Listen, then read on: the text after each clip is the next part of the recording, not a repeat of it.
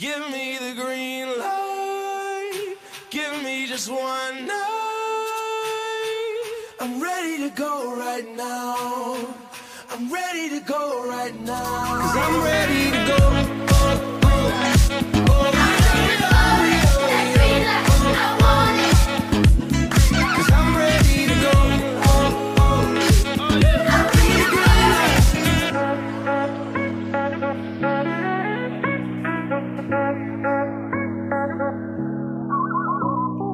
Welcome, everybody, to episode 62 of the Greenlight Podcast. Also, the official launch of season 4 of the Greenlight Podcast. Wow. The first day of college hoops 2020.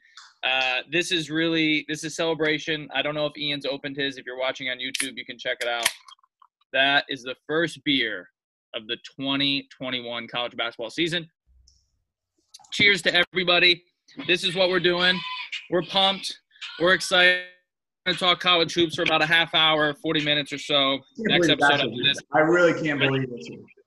I can't believe it either, man. I talked to a friend of the pod, Billy O'Mara, and I said, is this serious? Because he's been doubtful. And it's like, he's been doubtful the whole time.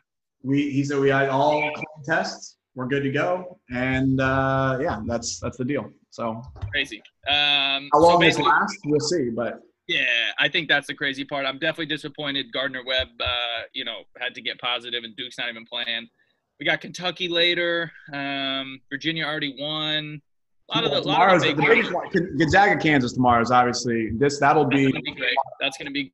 I don't know what time it is. Obviously, Steelers Ravens just got canceled, so that might be. I think it's 1 p.m. Which is going to be great. Okay. Oh. That's going to be great.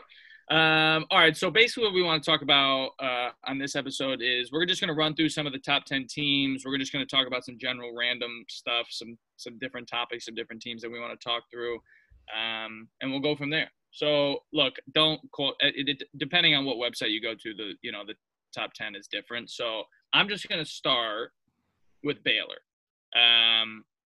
Baylor is the real deal, man. They really only lose Freddie Gillespie from last year. Yep. The trio of Butler, Mitchell, and Teague are going to kind of run the world in the Big 12 this year. I actually think Baylor's way better than Kansas. We'll get to Kansas later. I'm kind of shocked how highly ranked Kansas is this year, especially losing Dotson and Azubuike. But we'll get to Kansas later. But I like Baylor, man. Coach Drew is still positive with COVID, right? Is he even coaching yet? I don't think I'm not positive on that. But that's something, at least for me, like early on, I'm not that concerned now, just because they have that whole core is basically back. And that, I think early on, at least when I've been watching these games or thinking who I would take, it's these guys that have played together that are experienced, that it's almost kind of second nature. They roll the balls out. We know how to play. And obviously they have basically a 3-guard head that is just like, they know their roles. They're locked in. I don't know. I'm looking at their schedule. I mean, last year, what they started out, they lost to Washington, second game of the season, like early on. They were 1-1. And then they ran off something crazy, like 20 straight went up. They won 23 straight games from then on, from November 15th to February 18th. That was last season. Yeah, that ain't bad. And so this year they start out with probably the toughest. I think they probably have the toughest, especially after what we saw from Illinois today. They have the toughest non-conference schedule of anybody. They go Illinois. I did see that. Gonzaga, Nicholls State, and then Texas. Gonzaga, Illinois on a neutral court. And I believe the schedule thing is so crazy though, because like I barely even in the preseason, literally on day one, the schedules are already a toss-up. Right, like they're not going to reschedule these games that get canceled as of now, anyway. Right, like Duke just said, like we're not playing Gardner-Webb this year. They were going to play, and they're not. Virginia was supposed to play Florida. They still have a tough non-conference. They were supposed to play Florida. Florida obviously is a mess, and so and they're playing up in Mohegan Sun, and so it was a scramble. At least there were teams in that bubble that they could basically mix things around. But like one of the ideas that was floated out there is like, oh well. They need another team to hop in with Villanova, Boston College, and Arizona State. Problem there, though, is like Virginia's in the ACC with Boston College. You can't match them up.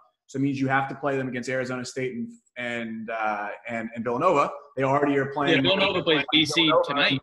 Yeah, and then Virginia plays Villanova December 19th, which that's going to be interesting because that's at the Garden. And that's going to be – I think it's been weird enough. Like if you watch – Michigan's playing right now against Bowling Green, and they have they have the bleachers pushed back. And so it's kind of odd. And you've got plexiglassings. Seeing the Garden empty, I think, is going to be weird. Like I get the – I guess. Is that like is it up to the Garden? That's what the plan has been because apparently like the Garden, they have all these corporate sponsorships, all their signage that they haven't had an event since everything got shut down.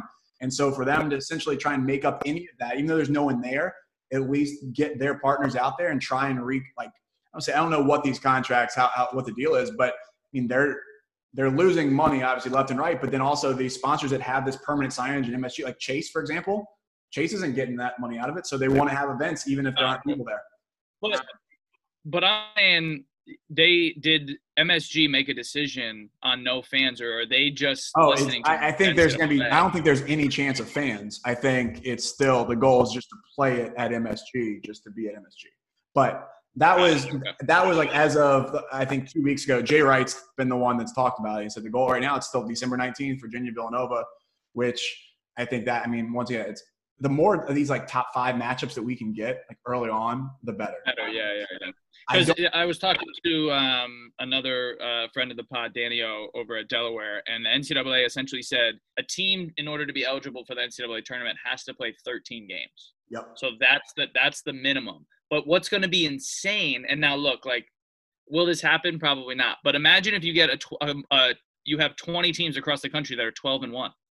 And then you got teams that are 20-5. Like, where are you putting these 12-1s? These are the separate. I mean, these games, though, like this, and obviously I think there's going to be a lot of things that change. I think there's going to be a lot of games that probably will be missed, or games that even if they're played, whether it's someone's out, whatever happens, there's going to be there's going to be so much unevenness that you're not looking at even resumes. Even it's not, hey, we could have played 30 games. This is all right, whatever it is, but what's going to happen is that I think teams are going to try and pour it on as much as they can. Like if like Iowa right now, I don't know how much they're up. Like I think they're not going to let off the gas pedal because they're just trying to make as much of a statement as they can because they need, these are all their, you don't know how many resume builders.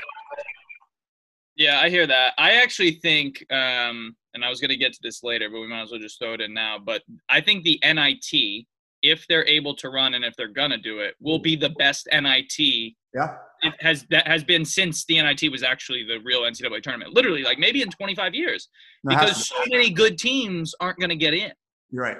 No, I totally agree. And it's going to be interesting how that – because they could – I mean, honestly, the NIT at this point, because there's so much – I don't think it's necessarily a best PR move where you say to expand the field. But if I'm the NIT, I go to maybe have 65 NIT teams or 64 NIT instead of the – Why not? They normally do. Just let it – I mean, obviously, there's a lot more risk. You're bringing more people in. But in this uncertainty, why not have as much, I'm going to say, madness or chaos, whatever you want to call it, and just bring these teams in and give them shots? Because I don't see how – like a CIT or a CBI survives if they don't have obviously on them. So if you're the NIT, I hope they die off. Probably for the hope they die off. Just like I hope college coaches stop wearing suits. Just wear a polo and some Lululemon and call it a life. We don't need to go back to suits. I will say, and I mean, what did we? I guess we played your senior year at Ohio. We played CIT or CBI, one of the two. And I think we won at Middle Tennessee State or East Tennessee. We won at East Tennessee State. My senior year, we ended up in the CIT or CBI. And not that I'm ever hoping to lose, but that turned it's okay. That coincided with Fest season at Ohio. If you know about Ohio, High Fest was the same time as we're playing VMI, and we're playing a 2:00 game, I believe, or a noon game, and we go into like triple overtime. And I'm sitting there like, I'm not trying to just be out, but it wasn't the most motivating tournament to be in to begin with. And so I think NIT still has – there's still the prestige – there's still the history of the NIT. Yeah. And I think there's – Own in New York, I mean, you win. Exactly. I'm all for it. But we're off topic, obviously, of Baylor. But I think wrap that back. But we've gotten to – we went from Baylor to CIT and CBI, which – if that says anything about them. But Welcome to I mean, 2020.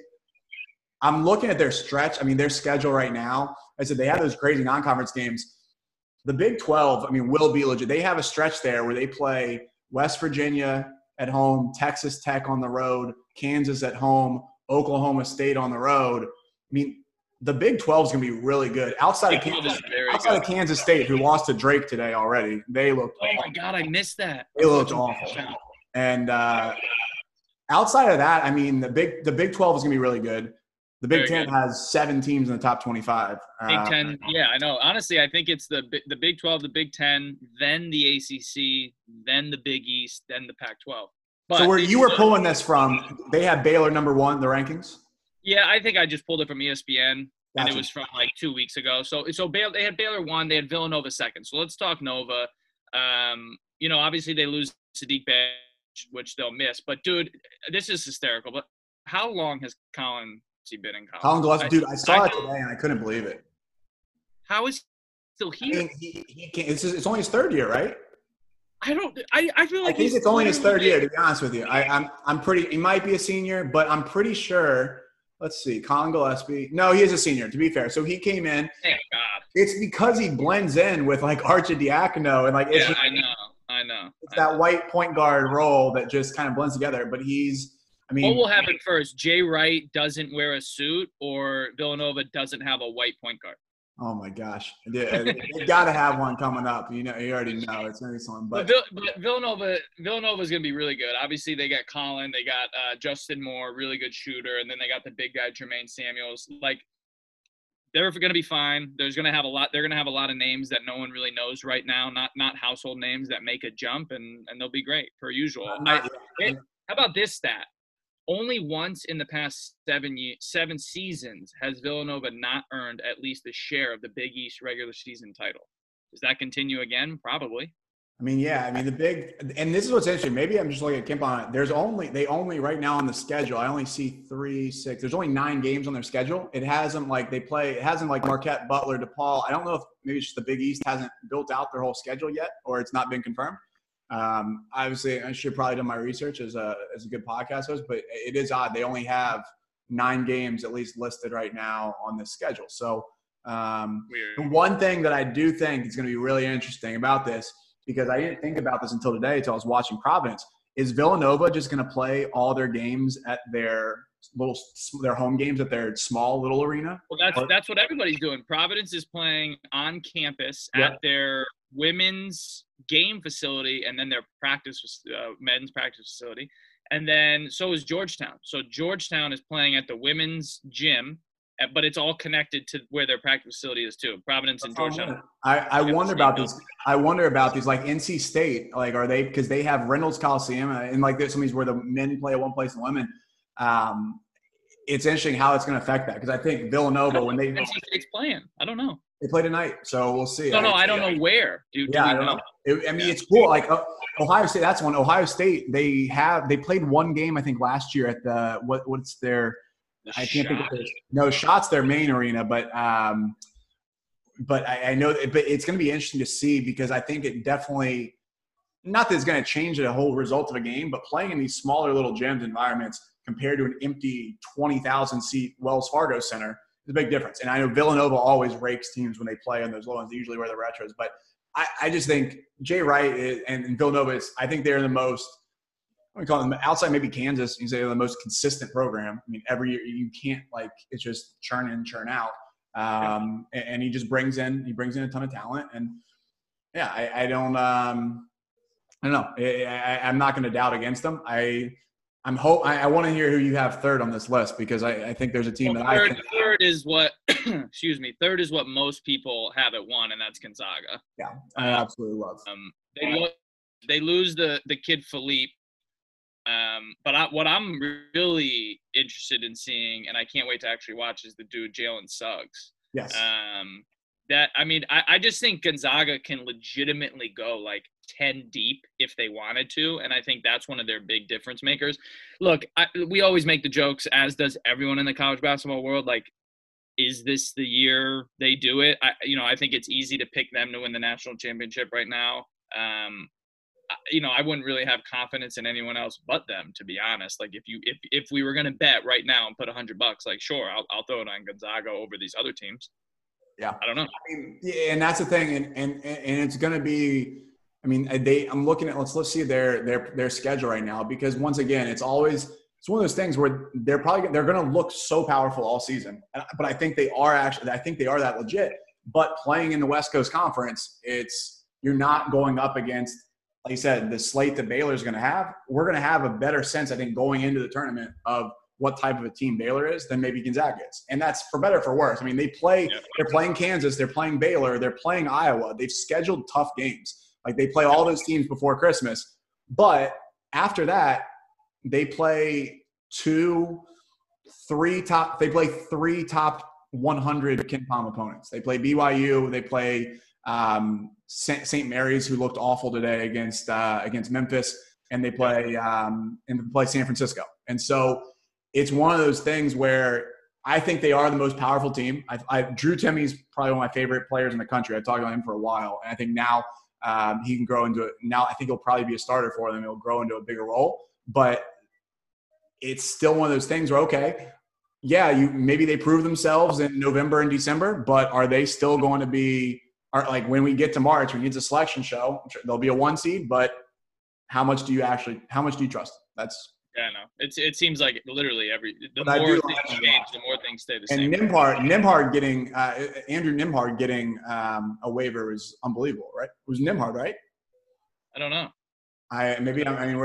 We're doing, yeah. He got his eligibility a day ago. So from Florida, Andrew Nembhard. I mean, a day ago. Yeah. I mean, that's what's so nuts is, like, you mentioned it with the kid from Rice at UVA, like, just got it.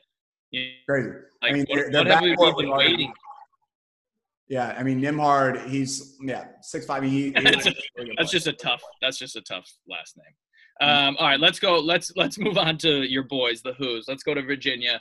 I actually thought this was kind of interesting. They finished last year winning 11 of their last 12, including beating Duke and Louisville, which is pretty impressive. 8 straight, 11 last 12, yeah.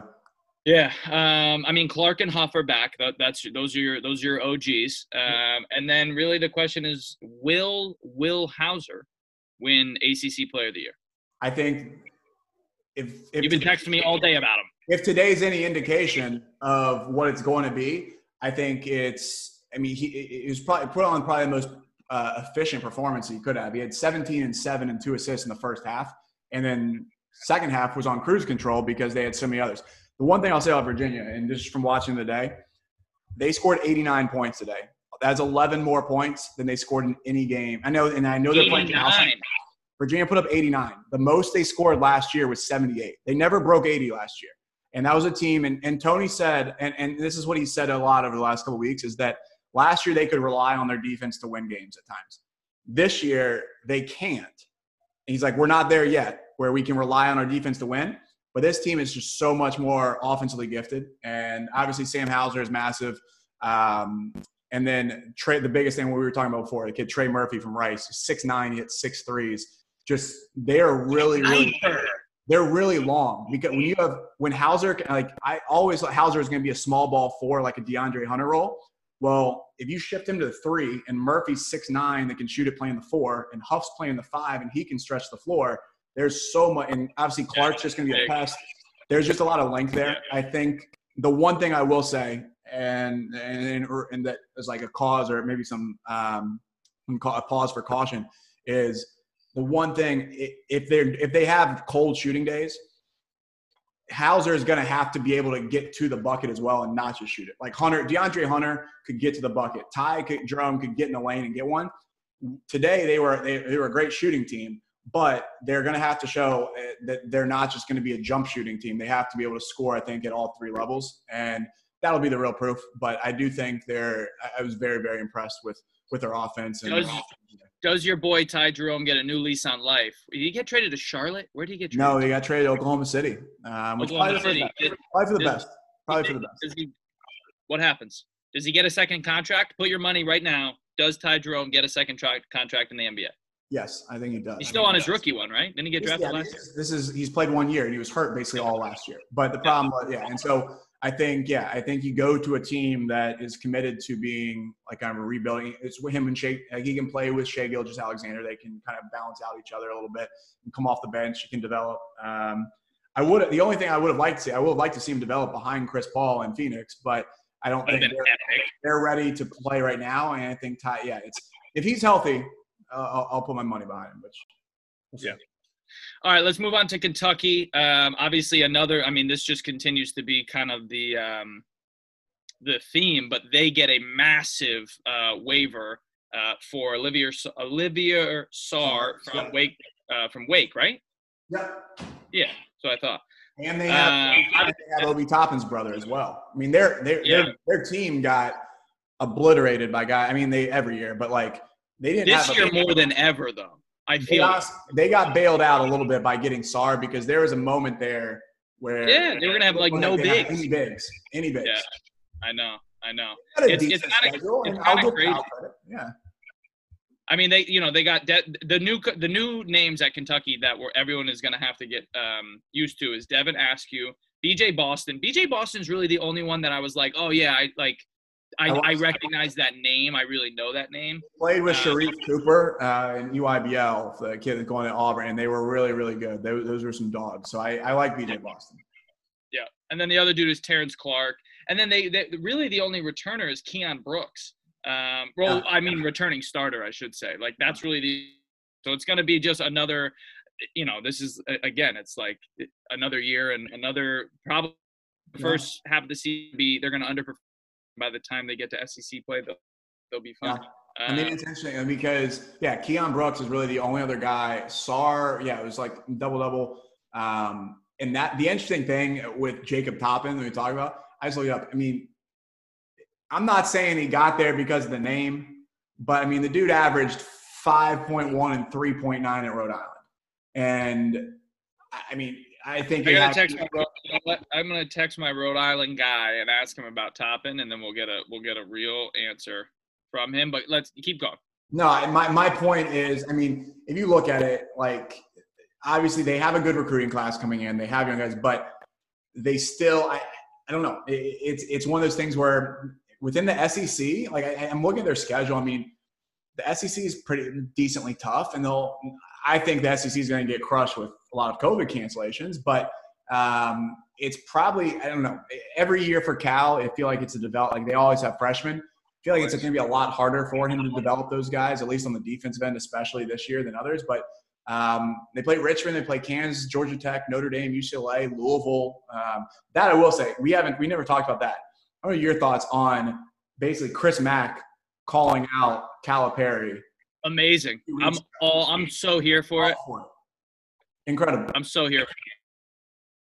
Because Calipari is like the guy for theatrics and stunts. And he wants to get ahead of the narrative. And he was behind the ball. Yeah, exactly. He was behind it. He was like, you had to play the game. You had to do it.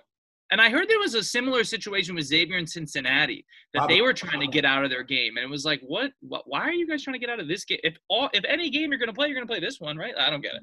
No. But I love it. I'm all here for Chris Mack, and I'm just here for the Louisville Kentucky rivalry to actually crack the top 10 of worthy rivalries, because that's the most overrated bullshit rivalry in the history of sports. I'll defend it in a way. It's huge there. It is huge in the regional rivalry. But it doesn't have the reach of half these other, like Duke, Carolina, no matter where you are. Yeah, there's bad blood. If you live in the state, you're either a UK fan or a Louisville fan. But outside of that, if you live in Ohio, if you live in Virginia, if you live in Connecticut, it doesn't travel. Duke, UNC, that rivalry travels anywhere. Right. Like I hate both of them, but like that has way more weight. But so you're going to watch. It's a big time where they are. It is not as relevant as Duke UNC. Yeah, no doubt. All right, let's go to Iowa. Here's what I know about Iowa, okay, because it's not a lot. I know that Luke Garza is out of this world good, and I know that they returned their entire starting five, and that's trouble. And those are the two things I know about Iowa. That's it. They look good. I'll give them that. Garza basically didn't even play the last 10 minutes. They won by 30.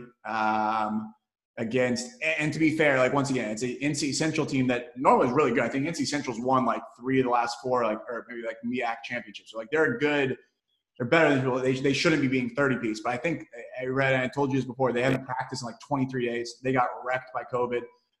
So I don't know measuring stick, but I'm trying to look at these numbers because I felt like every time I looked, like they were pressing and they were shooting from all over the place, and they looked really good. My thing is I hate Freeman McCaffrey, so I can't like necessarily get behind and be like, I like this team. I think this but if any year is the year for Iowa, this is the year.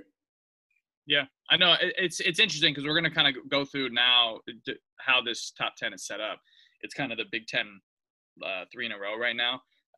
So it's interesting. It's going to be interesting to see, whoever wins the Big Ten, but will the Big Ten get over the hump of the NCAA championship this year? I mean, when was the last time they won it? 17. So Luka Garza finished with 26-10. I want to see their schedule the rest of the way because they really, I was very, very impressed. And I think that they play UNC December 8th, Iowa State. They play Gonzaga on the 19th. There's your measuring stick game. Outside of that, and then they get their last stretch of games will be tough. They play at Ohio State, at Michigan, and then Wisconsin at home. Obviously, all as of right now, so they'll have a chance to prove themselves. But they're pretty. I thought they were really solid. They finished. They passed the ball well. They moved the ball well, and they can share it. I don't know. It's the box score from today, but it seemed like they had a lot of guys. I think probably in double figures. They can also who it's not just Garza. I don't think No, I just know that he's unbelievable. Every time I watch, but when this dude is unbelievable. Yeah.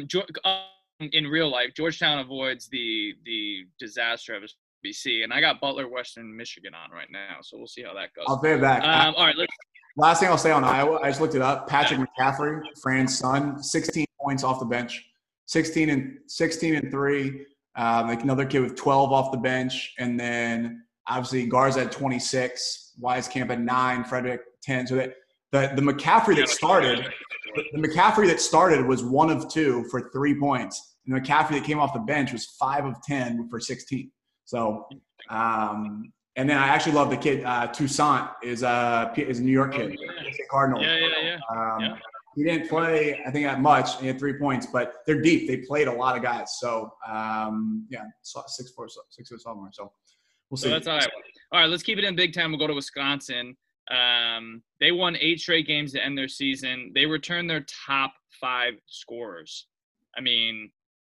That's not bad. They're probably, we don't know yet. I don't even know if Wisconsin's played yet. But they're going to probably start 5 seniors. That's like classic Big Ten experience. I think they are getting a big bump from how they finished last year because there have been points in the last year and a half where people are like, it's time to move on from a great guard. And I think if they didn't have that hot, and that's what's kind of interesting from my standpoint is, okay, was that an aberration or are they legit? I don't think they're not. I don't think they're going to overpower teams like the Decker and Kaminsky teams did, because they had dogs. But I think it's going to be a very typical classic Wisconsin team. They'll stay, and I think around I don't know if they're top 10. I think they're in the 10 to 20 range. I think 7 maybe is a little bit too high. I just think within the Big Ten, they're going to get challenged by a lot of these teams, by an Iowa, by Michigan, by Illinois. I don't see them being consistent enough to stay in that top 10 the whole way, personally. Yeah, I don't necessarily disagree with you. The Big Ten also is just going to eat itself alive a little bit. So exactly, yeah. A lot of those teams will drop out of the top 10 for sure. Yeah. Again, let's stick in the Big Ten. Illinois. It looked awesome. The dude. Well, first of all, the return of Dosunmu and Cockburn was massive. Coburn. Coburn. It's spelled Cockburn. I'm calling him Cockburn, bro. How about Kofi? Kofi, yeah. All right, let's go with Kofi. He is an absolute massive human being. Yeah, he's huge. Them not going to the draft, which I also want to talk about Ohio State later with Wesson leaving, which I thought was just a massive mistake. But anyway, those dudes returning is huge. They actually got a kid from Lehigh, Andre Curbelo, too. I don't know if he played a lot yet, and I don't know how much he's actually going to be in the rotation. But I think you and I actually both saw him play at some point last year. Really? He'll be a really good guard in the Big Ten in a couple years. I don't think he's really going to make a massive difference this first year. But what I did want to talk about is, does Illinois being this good this quickly, is this a shot in the heart to their former coach, our former coach? What I will say this, I called my grandfather there, and he goes, "Who's the coach there now?" He says, "Brad Underwood." One, things are not clean in Champaign, Illinois. Well, yeah, but I'm not saying that they were before. I'm not saying that they are now. I will say, if you look at Underwood, if you look at his staff, they got good players right away for a reason. The other thing I will say, and I know he's a crazy dude. He's a mother effer if there's any type of coach. It's kind of an interesting fit because I just always saw Underwood as like a Texas type that kind of coach, but they've embraced him at Illinois. I don't think it's a bad look for Gross that he's done well this quickly. I do, because I think it would be a completely different scenario if Kofi and Ayo weren't there. If they're gone, if they do leave, I don't even know if they're I'm saying not a tournament. They probably aren't a tournament team without the two of them. The two of them are so important to everything they do. And so obviously Gross got hit a little bit with guys leaving, guys getting in trouble again. But I mean, he had talent and he just never kind of stayed. But I will say it's impressive what Underwood has done. I don't know that it's necessarily done the right way, but half of college basketball say if you ain't cheating, you ain't trying. And so, he's getting the results whether or not the bag is getting delivered or not. Yes. All right, let's go back to the Big 12. Let's go to Kansas. Again, I said this earlier, I actually think what you said about Wisconsin is how I feel about Kansas. I just think they're ranked a little too high. Losing Dotson and Azubuike is huge. I know they bring in Bryce Thompson. Also, kind of shocking, you rarely see a somebody like Kansas take a JUCO transfer. Yeah. That's kind of unless they're really good. Yeah, unless they're big time. Yeah. And he is. I'm blanking on his name, but he's a big deal. The JUCO transfer they got. I don't know. I guess I just need to see Kansas more early on in the season. I just think I don't know if they'll be top 10 the whole year. I don't think they will. Yeah, I'm looking. They play early. They play Gonzaga. We'll see right away. And they always – I feel like Kansas always schedules well early too. Obviously, the Big 12 schedule is good, and they obviously always typically win the Big 12. But they play Gonzaga. They play Kentucky. They play Creighton, which will be an awesome one as well. And then obviously the Big 12 we've already talked about. There's going to be some absolute battles. They finish their schedule. They play Texas Tech at Texas and then Baylor. So they'll have 3 top 20 teams there that they'll finish with. But yeah, it's one of those things. I'm not incredibly impressed with them, just with their roster makeup. Yeah, the roster. A lot. But at the end of the day, and I think D'Souza's gone as well too. Not that D'Souza was anything crazy, but oh yeah, I forgot about him. It's just more unknown. So we'll see. All right, well, let's talk about – it's been maybe a half hour. We haven't mentioned Duke too much. Let's talk about the Duke Blue Devils. I feel like they're getting and I'm not ready to say that they deserve the recognition, but I am saying that they are kind of just getting forgotten about a little bit, and it's a little confusing because I think they have just as much talent as anybody else. Wendell Moore and Matthew – They don't have – they have a big name. Yeah, they have a good recruiting class. It's just not as elite or brand name as Zion and RJ were, or even with last year with those guys. They do have good players, and they have more guys coming back than they normally do. That's what I'm saying. Yeah, they got a couple sophomores coming back. I think Matthew Hurd is set to have a big year. Jalen Johnson's going to be unbelievable to watch. I think he's got Jason Tatum potential all over him. I don't think they have necessarily the same type of game, but same potential. I'm also excited to see Mark Williams. Duke hasn't had a 7-footer since Brian Zubek, and they won a national championship when they had one. So that would be very nice. It'll be really interesting because I think, obviously, I thought at times Wendell Moore was played up to what I thought he was going to be. Most of the time he didn't. There were a couple times where I was like, he showed flashes. If he can be that, then they need him to. Matthew Hurt, I thought, was the biggest disappointment of all. Because I agree. By this time we were talking, and what we said, there's two ends of the spectrum. There's like there's the Dunleavy peak, and then there's like the Ryan Kelly low. I don't even know if I think Ryan Kelly's actually in the middle, and I think Shavlik Randolph is at the bottom because I don't even know if he lived up to Ryan Shav came in as highly recruited and touted as JJ Redick was, and you could see the difference in where those two ended up in Duke allure, Duke recruit talk. It will be interesting. I think. I mean, looking at their roster, obviously Duke is Duke. I don't think I'm excited personally. I think Jeremy Roach is going to be. I know. Now, is he a step down from Trey Jones? Obviously, yeah. I mean, he's not. Yeah. Where everybody is. I think Jeremy Roach is really, really good, and you'll see that with a lot of these DC kids, especially the ones that played on the team takeovers that basically just ran everybody out. You saw Hunter Dickinson at Michigan just now playing.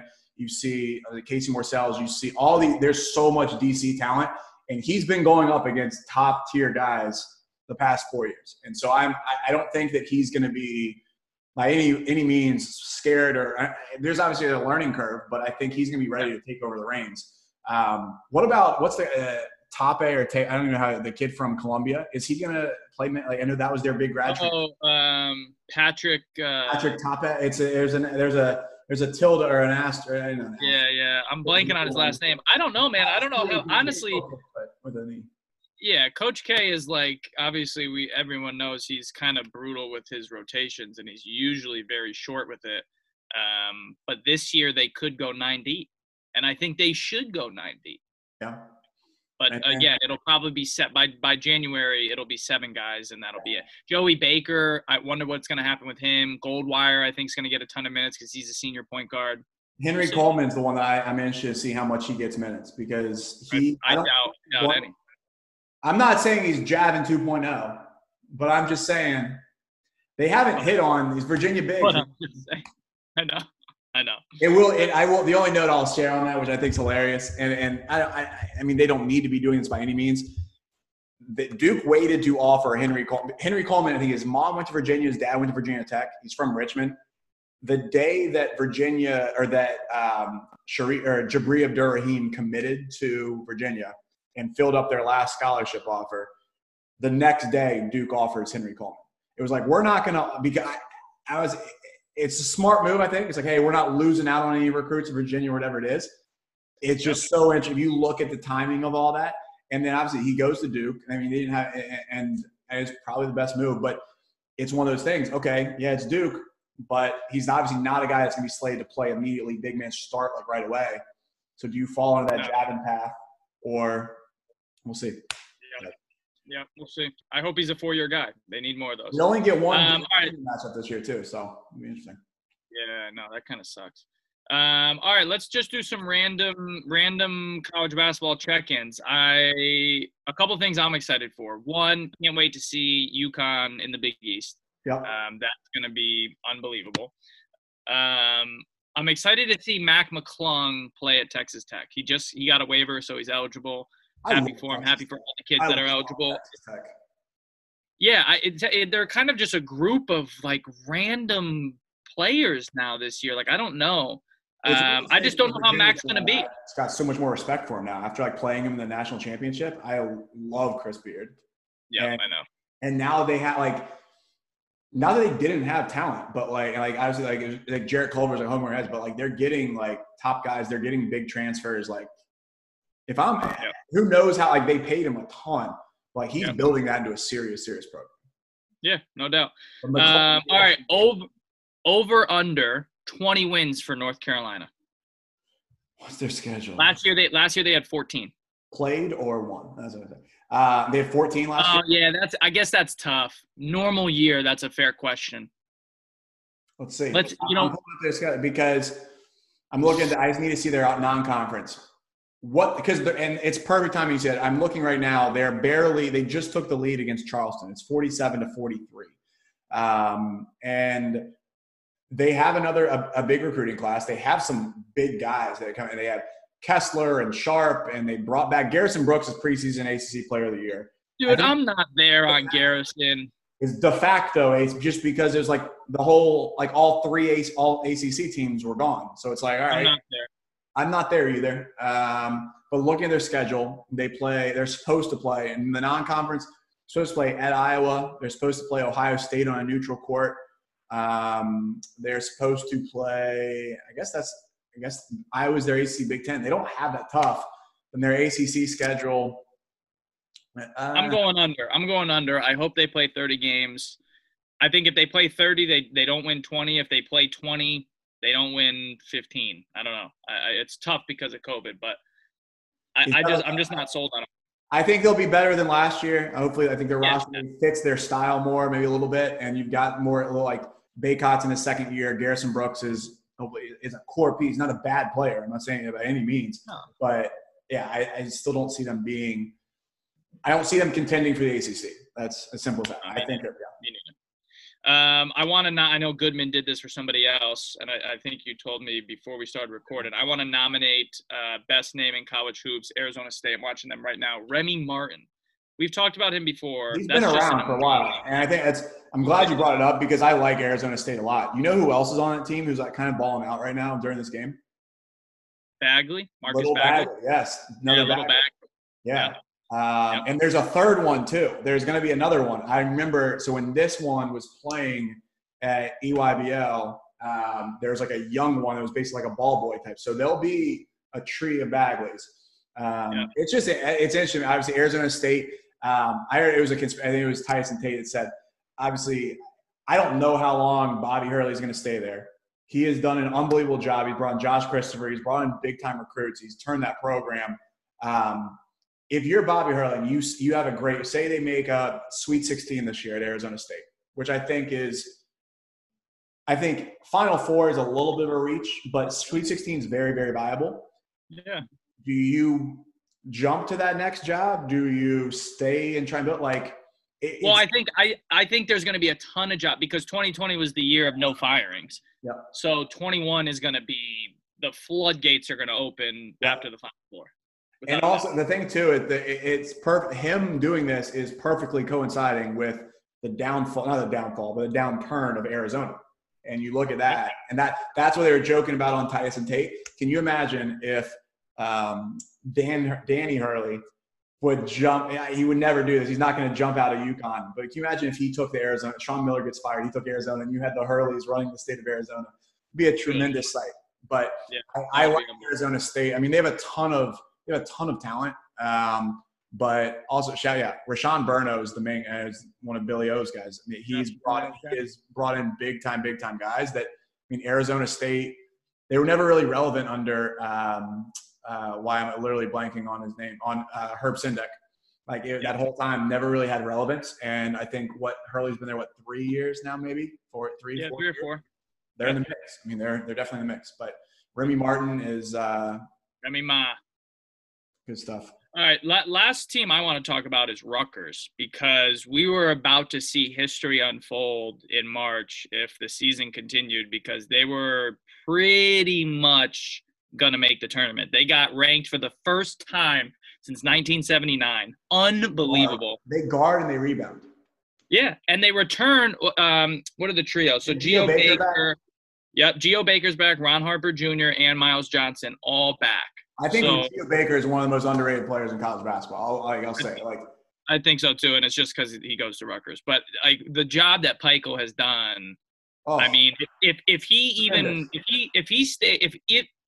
gets back to ranked, or if he makes the tournament this year, they're going to give him a 5-year extension. Yeah, and they're going to have to, or else he's going to have big jobs. Big offers. I love Pikiell. And if you watch him, and we've talked before, I mean, he's fired up. He's getting the fans amped up. He's awesome. The rack is rocking again. The students are involved. I mean, he is. There's I have a short list of guys. If I want to coach right now, Chris Beard, he's up. I mean, to be honest, like perfectly honest, like Chris Beard, Peichel, like younger guys that are at jobs that can still elevate. He's up there. He's probably, I can count on like one hand. He's probably the top 5 guys I would pick. Because are those the guys that you want to replace Bennett when Bennett takes over for Coach K? Zoom. That's gonna ruin your world. The Zoom freeze. That would kill me. It would kill you. I'd be more upset. To be honest, though, I'd be more upset at obviously if you went to UNC than Duke. But I feel good. I feel good about our program for the first season. Our program, yeah, he ain't going anywhere. One other on that same red though, a job that I know they have an interim right now, and we'll have to hire or figure out something depending on how they do. Wichita State. Now I don't even know if we even talked about Greg Marshall and all the accusations and everything and the bombshell reporting. I think it's unbelievable that he's still getting $7.5 million based on the fact that they have so many people on the record willing to say this. Now, everyone's known he's kind of he and his wife from the state, they're both kind of crazy people, and a lot of yelling, a lot of screaming. But I think how much and things go on in practice. Obviously, there's coaches will step over the line, but it just seems like from all the reporting that it was just repeated. There's it not necessarily got worse and worse, but he was never cared about his actions necessarily. Even still, I mean, the fact that was drawn all the way out to now. It took months to even fire him or let him go, and he's still getting $7.5 million. Does Greg Marshall? What is his next job? Question. And 2, where do you go if you're Wichita State? Do you just ride it out with whoever their person is, or what? All right, lot to unpack. One, I'm going to take the other view because I'm not shocked at all that it takes first of all, in 2020, it takes a long time to fire someone, and you better have all your ducks in a row. So I think that's what took so long, number one. Number two, the contracts that these guys sign are ironclad. Yep. These are not willy-nilly at-will employee contracts. These are, I don't care if I murder someone in front of the AD, you're still going to pay me type contracts, which is obviously what we're seeing now. In terms of what Wichita State does, yes, I do think they probably ride out with the assistants. What I don't even know. Did they name one of the assistants? There's an interim right now. If they do well, I think obviously naturally you keep that. The person that I personally think is going to get it after this is Chris Jans, who, if you know, when Chris Jans was at Bowling Green for 1 year, and they were great. I'm looking at it now. They went 21-12, which for Bowling Green standards, winning 20 games, great. Oh, it's unbelievable. If you can win 20 games there. He got fired I think we talked about this. He got fired because there's a bunch of video and stuff of him at the bars in Bowling Green, that's right. All that stuff. And then basically after that, he basically got back. He was for 2015 and 2017. He was a special assistant to Greg Marshall at Wichita State. So some good years. He kind of got back on his feet. And then since then, he's been the last 3 years, he's been at New Mexico State, where they've gone 28-6, 30-5, and 25-6. So it's something where even there, I don't know if you necessarily bump the interim back down to assistant, but it's like, hey, we're keeping this in the family, because there's a lot of Wichita State fans that will still ride for Greg Marshall right now. They're like, this is unfair. You look at Jeff Goodman's mentions, you're just it's someone that you don't like, so you're going after him. Yeah. I forgot one thing that you brought up, and we shout out to Bomani Jones for getting into it on Twitter a little bit, but I think Greg Marshall is back on the sidelines in 2 years. Easy. 2 years. Easy. And Bomani was on the opposite. He was like, I think he admitted, he's like, I get the cynicism, but what he said to us was that, like, you're not necessarily taking the full scope of like him and his relationships and how negative he is and how bad this situation is, and how that's going to affect. But I just think, look, man, people have done even worse things and gotten jobs still. So it's like, my cynicism is real still. No, I agree. And I mean, it's kind of crazy. I mean, the guy was making $3.5 million a year. What do you have, like 5 years left? He's getting 7.5, I think, of that. He's still 57. So he's young, I think. He literally could go to an island and do nothing. He had 98 to 07 at Winthrop, 2007 to 20 at Wichita State. I mean, 07 to now, he's been there for 13 years. That's crazy. Wild. He's got a Final Four. He won, 5 MVC regular seasons. The interesting thing, and this is what I think is kind of crazy to me, to say he's been there, he was there all that time, and you think of him as a power program. They have Final Four, and they're always consistent. They have 5 regular season titles. They only won the tournament twice, which is a little odd to me. Not that not that there's a huge disparity, but he's been in how many times has he been to the NCAA tournament? They've been to a tournament, so I guess they've gotten at large bids, because I'm looking at it now. It says they went. Let's see. They went like 1, 2, 3, 4, 5. It's 6 straight years from 2011 through 7 straight years from 2011 through 2018, 17, 18, where they went to the tournament. So 8 straight years, but they were in at large 6 of those times. So they only won the tournament in 14 and 17, which shows obviously the body of work they put in. I think it also shows how good the MVC typically is, that obviously multiple teams are winning, but seven Big South tournament titles, 6 regular seasons. It was Final Four in 13. Like they were in at large technically in the MVC when they went to the Final Four in 2013. Wow. But it is interesting, the fact that I don't know. I think it's probably for the better, but once again, at the end of the day, he'll probably be back in at some program. Who knows what? Maybe Pat Kelsey finally decides to leave Winthrop, and Winthrop brings him back and just starts. Who knows? Who knows, man? Well, I think either way, dude, this is a good. We're happy, right? I'm watching college basketball. URI is losing to Arizona State right now. Oh. Like, this is just awesome. No, it's awesome. Great to have it back. Carolina's pulled away, unfortunately. But no, we've got a great slate. Hopefully we just keep rolling. Everything stays safe. Last thing I do want to say, rest in peace, Anthony Stewart. He was an assistant for us at Ohio. He was the head coach at Tennessee Martin. Never got to get him on the pod. It was something like he would have honestly been an unbelievable podcast guest, because there's not a single room that he walked into that he didn't make everyone laugh and everyone smile. And his son Parker transferred from Pittsburgh to play for him at Tennessee Martin. Kid graduated and got his master's degree within, I believe, like 4 years. He just got his master's degree. He hasn't even played. Basically, he still has another year of eligibility after this. And so Stu is a guy I obviously want to give a shout to him, because anyone that was around him, he was an absolute hilarious guy that cared about people. He has a crazy route to get there too. He was a business. He worked at auto body shops. He played Division III in baseball and basketball, and then later in life, then worked his way up. Really tragic, and obviously praying for his family and hoping the best for Tennessee Martin, because it's a really, really tough time. But at the end of the day, I think Stu, he's obviously looking down on his son. I think that he's going to have a great year. And I think the biggest thing he wants is where we are now, that basketball is a luxury, and we are lucky to have it. And I'm just happy that the games are happening. So. No doubt, man. I think everybody, especially with Thanksgiving tomorrow, everybody is extra appreciative of whatever they got, right? 100%. Appreciative of whatever blessings they got. So that's a good way to end it. Episode 62. 62. We recorded a bunch. And Tyson Wheeler coming up next. Awesome interview coming up on the next episode. Start pumping out now that we're in the season. Content. Awesome. All right. Well, we will talk to you guys soon. Keep the ball bouncing.